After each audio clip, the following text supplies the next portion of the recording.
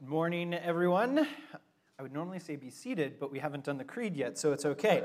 Welcome. My name is Phil, and I'm on our pastoral team, and it is a joy to be with you. I feel like my whole routine is thrown off because we didn't just do the creed, but we're here. So let me start off by sending the grades 4 to 6s out, and we will dive in. As we've said, today is a special Sunday for a number of reasons. First of all, you is going to be baptized, which is just a reason to celebrate. And second is Christ the King Sunday, which, if you're like me, up until these past couple weeks, didn't mean much. And so today my goal is to explore what this means. As you've noticed, we've paused on our multi-year journey through the Gospel of Luke. We're making it even more a multi-year journey. And we've begun working through what is called the lectionary, which is set readings every week of the year that helps guide us through the gospel narrative again and again and teach us and form us in all sorts of different ways. One of the things the lectionary, alongside the Christian calendar, seek to do is, you could say, sanctify time, create a mysterious nature around time, and to use time to point us to Jesus and the gospel each and every week and each and every Sunday. And one of the really exciting things is there are these days throughout the Christian calendar that highlight important theological ideas, important things to believe to shape us. And so today is Christ the King Sunday. And my goal is to explore Christ the King, to teach kind of its history, its inception, and its purpose, but more than that, to preach why it is important that we believe Jesus is our King. How does that sound? Good? Cool. So we're going to go two parts. First, teaching the history, the reasoning, and then preaching why Jesus is King, why it matters, and why it's important to follow him with our whole life as King. But let me pray. Father God, we give thanks that you are King. You are not out of control, but you are in control. You hold this world and universe in your hands. I pray that today you open our eyes, our ears, to hear and see how you are a good King who loves us and is calling us to your kingdom. Be with us today. Let us be shaped and formed by your goodness. In your name, amen. So let's begin with a crash course history lesson, and I'm going to try to not talk too fast, but I get pretty excited when it comes to history. So today is Christ the King Sunday, and one of the things that I found completely fascinating about this day is it wasn't a feast day in the Christian calendar until 1925. Crazy, right? If you're anything like me, I thought kind of the Anglican tradition like solidified in 1662, and that was the I's were dotted, the T's were crossed, and no other things could be added, but I was thoroughly wrong. Tradition is always growing and shaping and seeking to meet the current needs. And it actually began as a Catholic day and then transported over to a number of different traditions. But in 1925, the humble Pope Pius XI, created what was called the Solemnity of our Lord Jesus Christ, King of the Universe, which we've gotten worse at naming things. Let's call it that. The Solemnity of our Lord Jesus Christ, King of the Universe. Now, this is more than an interesting fact or a brief history lesson because it teaches us some really important things. See, in the 1920s, the world was changing, post-First World War, in between the Second World War, and the 1920s was marked by new isms, new theology, or not theologies, new ideologies, new political movements were gaining power throughout Europe and the West. Things like communism and fascism and nationalism, consumerism and capitalism were growing as political ideologies across the world. And it's really important because it was moving away from a period of Christendom throughout Europe and the West. And Pope Pius, he looked at the world and he saw these problems and he thought, I know the solution. So he created the Solemnity of our Lord Jesus Christ, King of the Universe. And in his writings, he wrote this: the manifold evils in the world were due to the fact that the majority of men had thrust Jesus Christ and his holy laws out of their lives. That these laws of Jesus had no place in private affairs or in politics. And we, the Pope, said further that as long as individuals and states refused to submit to the rule of our Savior, there would be no really hopeful prospect of a lasting peace among nations. Now, what does he mean here? The Pope is looking at Europe and the West, and he's seeing these ideologies, these new political movements growing, and he sees them as being antithetical to the church and to Christ. He sees them as being antagonistic to what Jesus is seeking to do. They are creating these factions across the world and creating a lack of unity. And he thought, I'll create this day, people will celebrate it, will experience unity. 100 years later, we can say that did not happen as he thought. As history kind of moved out of Christendom, these ideologies separated us more and more. And 100 years later, these rival ideologies, and I don't just mean rival to Christianity, I actually mean rival to one another, have created a world more divided than we've ever felt. We are fractured, separated farther on the right and left and something in between than we've ever felt. And I would say even more than that, the fracturing for many of us has become more than fracturing, and I think we find some of these ideologies to be an inescapable reality. We could think of things like capitalism and consumerism that we feel here in Canada, and we don't feel that it's an ideology anymore. It's simply the reality we live in. We're trapped under its effects. There's nothing we can do about it, and we know that its institutions are destroying the world we live in. But this feast day, as it was established, I think there's still hope in what the Pope was trying to do. There was purpose in what he was trying to do, trying to bring unity. And this brings us to the purpose, because he says Christ the King, focusing on as Christ the King, can allow unity for all nations. So is this just a pipe dream that he had, or is it true that if we believe in Jesus as King, it can create unity through that trust? And I would say yes, but I think the issue is we don't actually have a good theological framework of what it means for Jesus to be king of our lives. What do I mean by that? Let me ask you a question. If I were to ask, what is the gospel? What would you probably say? I think each of us would probably say something along the lines of the gospel is good news that Jesus came to forgive my sins. Right? It's good news that Jesus came into the world to forgive sins, and in some way he had to die on the cross and resurrect for that to happen. For most of us, that's probably our theological gospel framework. And the thing is, it's lacking when it comes to the idea of Jesus being king over the universe. And I don't want you to hear that that's not good news or that's not the gospel. Jesus forgiving sins is the gospel, but it's not all of the gospel. If there's a book to read, and I don't feel like I recommend many books, but let me recommend this one. N.T. Wright's How God Became King is incredible in reliving and bringing to light what the gospel is. And in that book, he brings this image of a 4-speaker surround sound system. And this will probably not make sense to anyone but Rob, who actually knows EQing. But think of the room in 4 speakers. And each one needs to be EQ'd, correctly playing off one another to fully get the beautiful surround sound. And each speaker is playing off different frequencies, different noises to give the full picture. But he says in the past 100, 200 years, we've essentially turned off 3 of the 4 speakers. Only one thing is playing, and it's Jesus came to forgive sins. And in his book, he highlights these 3 that need to be turned up, but I'm just going to focus on Jesus as King. Jesus as King is a vital part of the gospel for us to understand and live in. So in order to do that, let me read our passage one more time, which is a lectionary passage that brings light to Jesus' kingship. And my goal as we read through it is to see the ways that this passage is revealing to us what it means for Jesus to be king. So turn with me to 1 Corinthians 15, 20 to 28, and I will read this out for us. But Christ, great way to start a passage, but Christ has indeed been raised from the dead, the first fruits of those who have fallen asleep.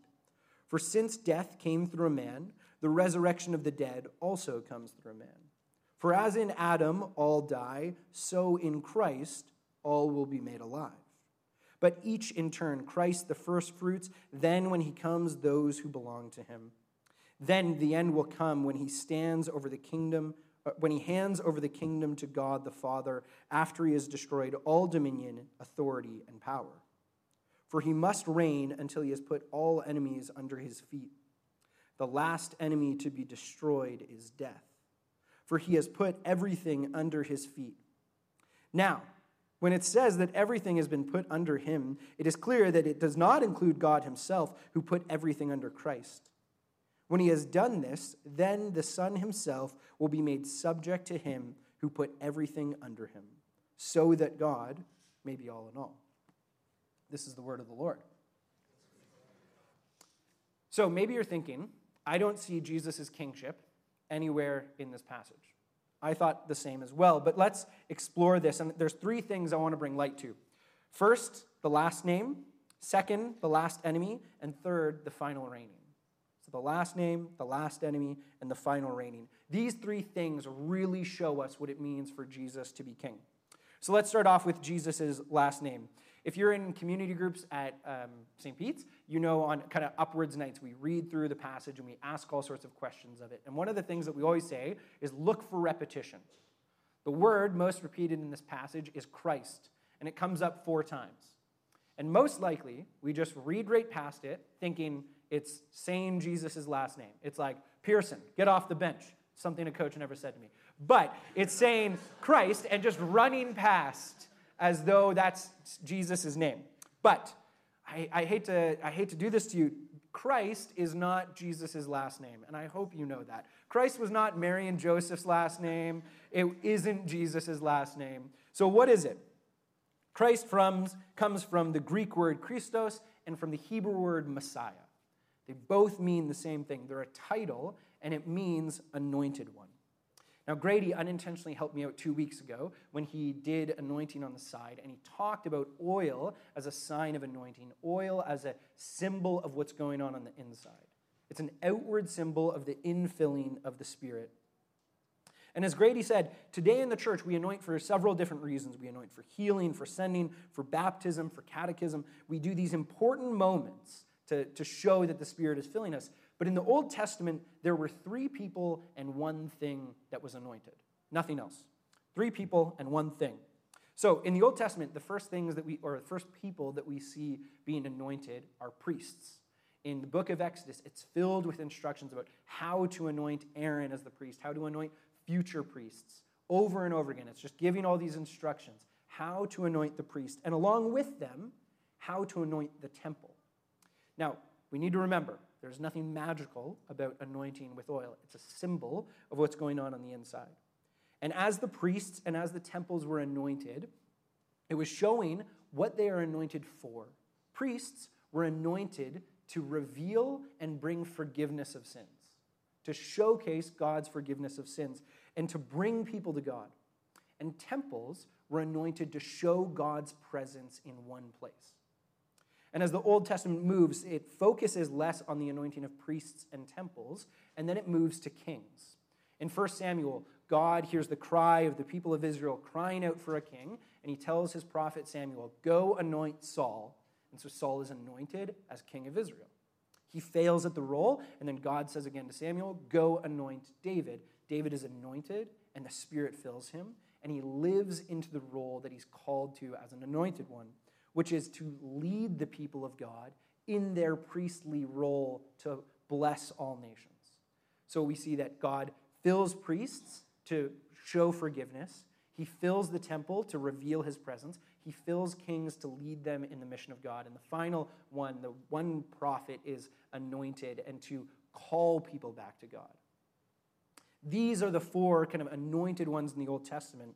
But the truth is, all of them fail in their role as anointed ones.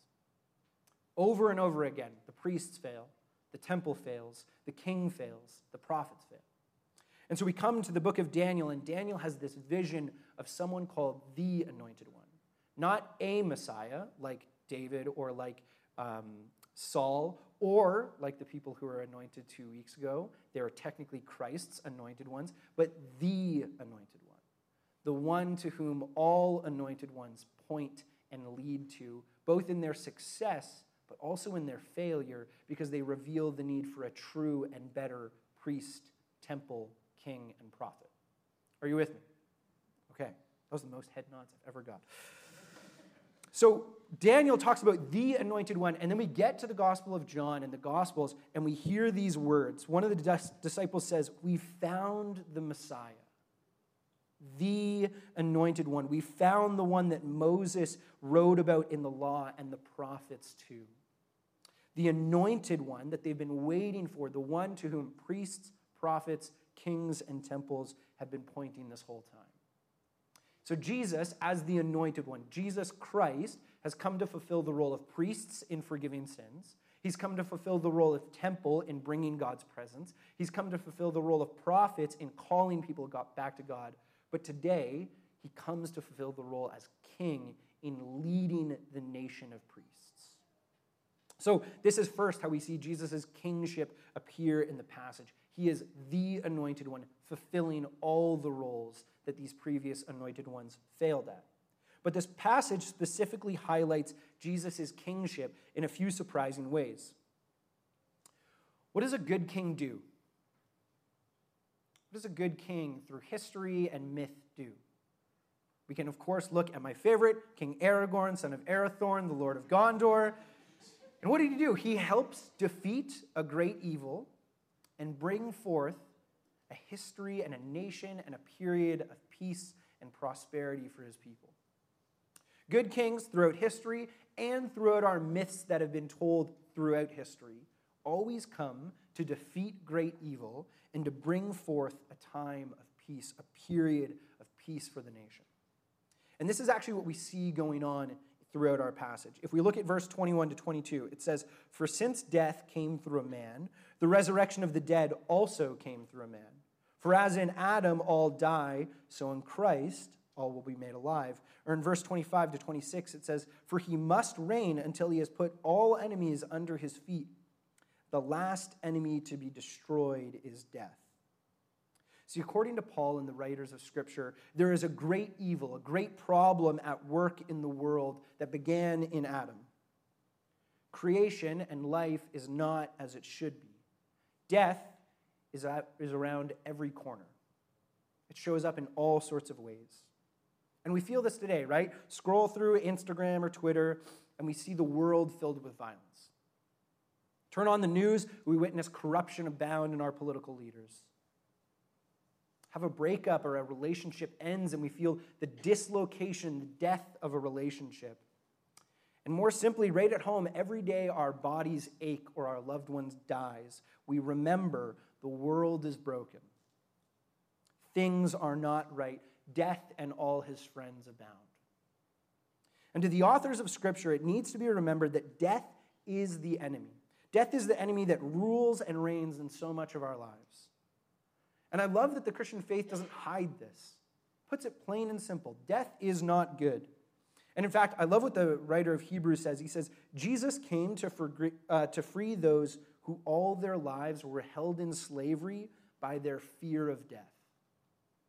All sinful choices, all actions are ultimately made because we fear death coming. We fear its effects, and so we live in response to that.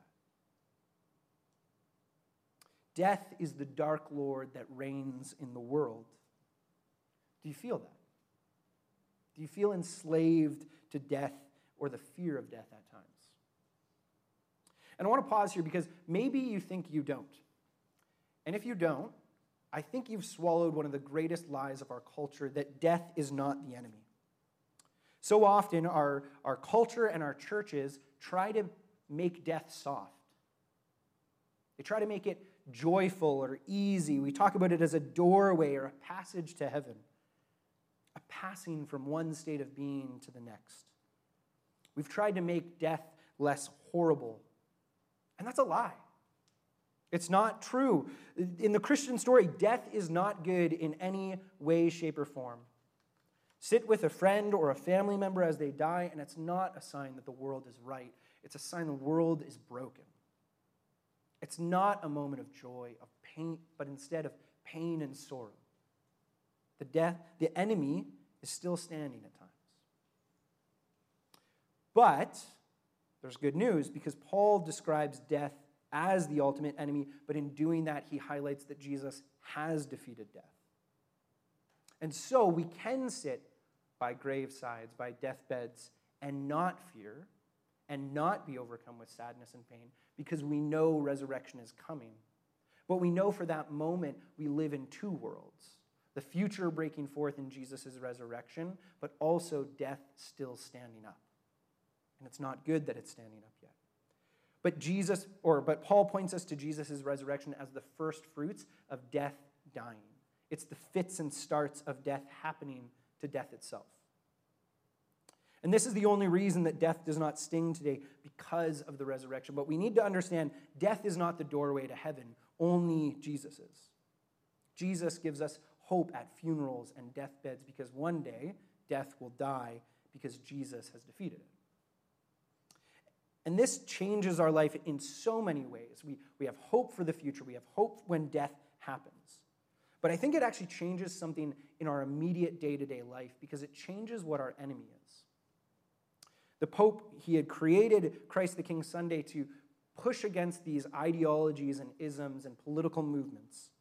And so the question is, what is the enemy of these ideologies?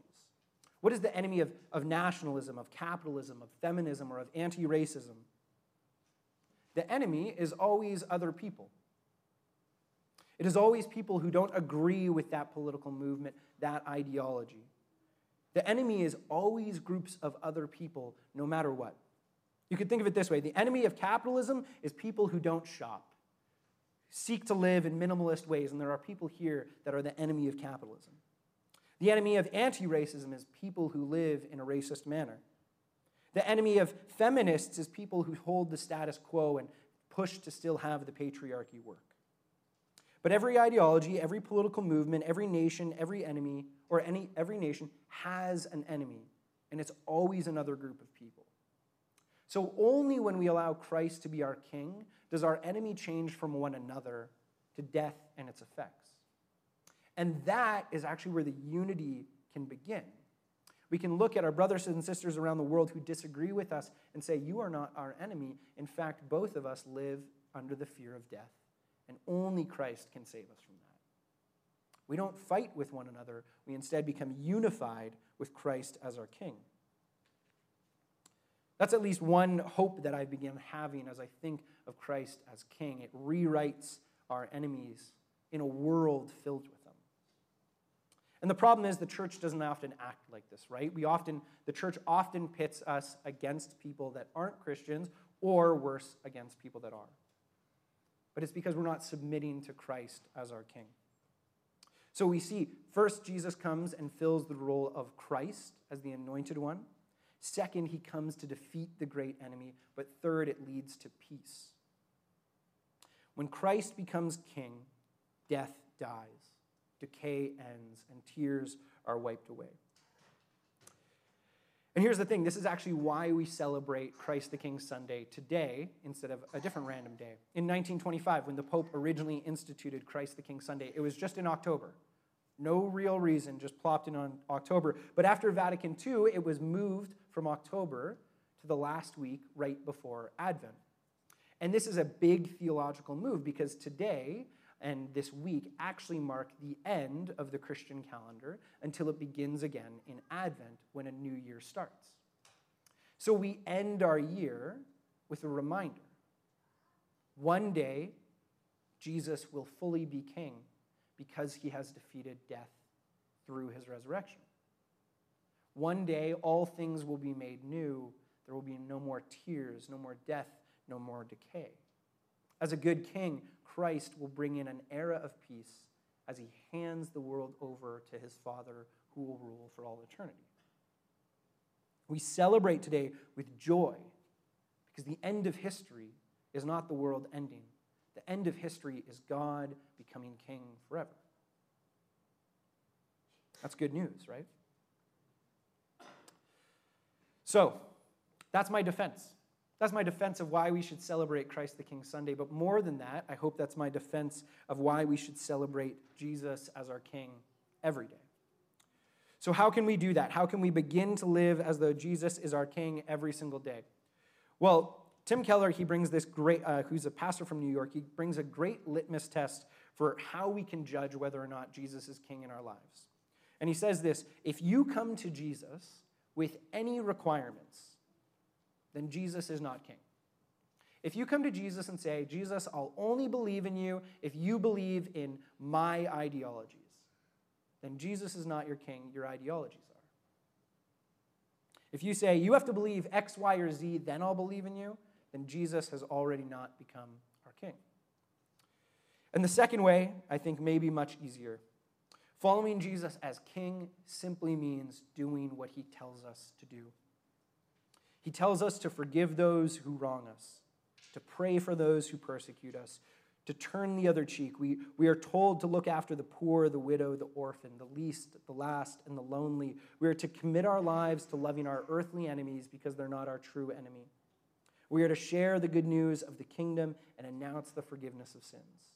We proclaim death has been defeated every day.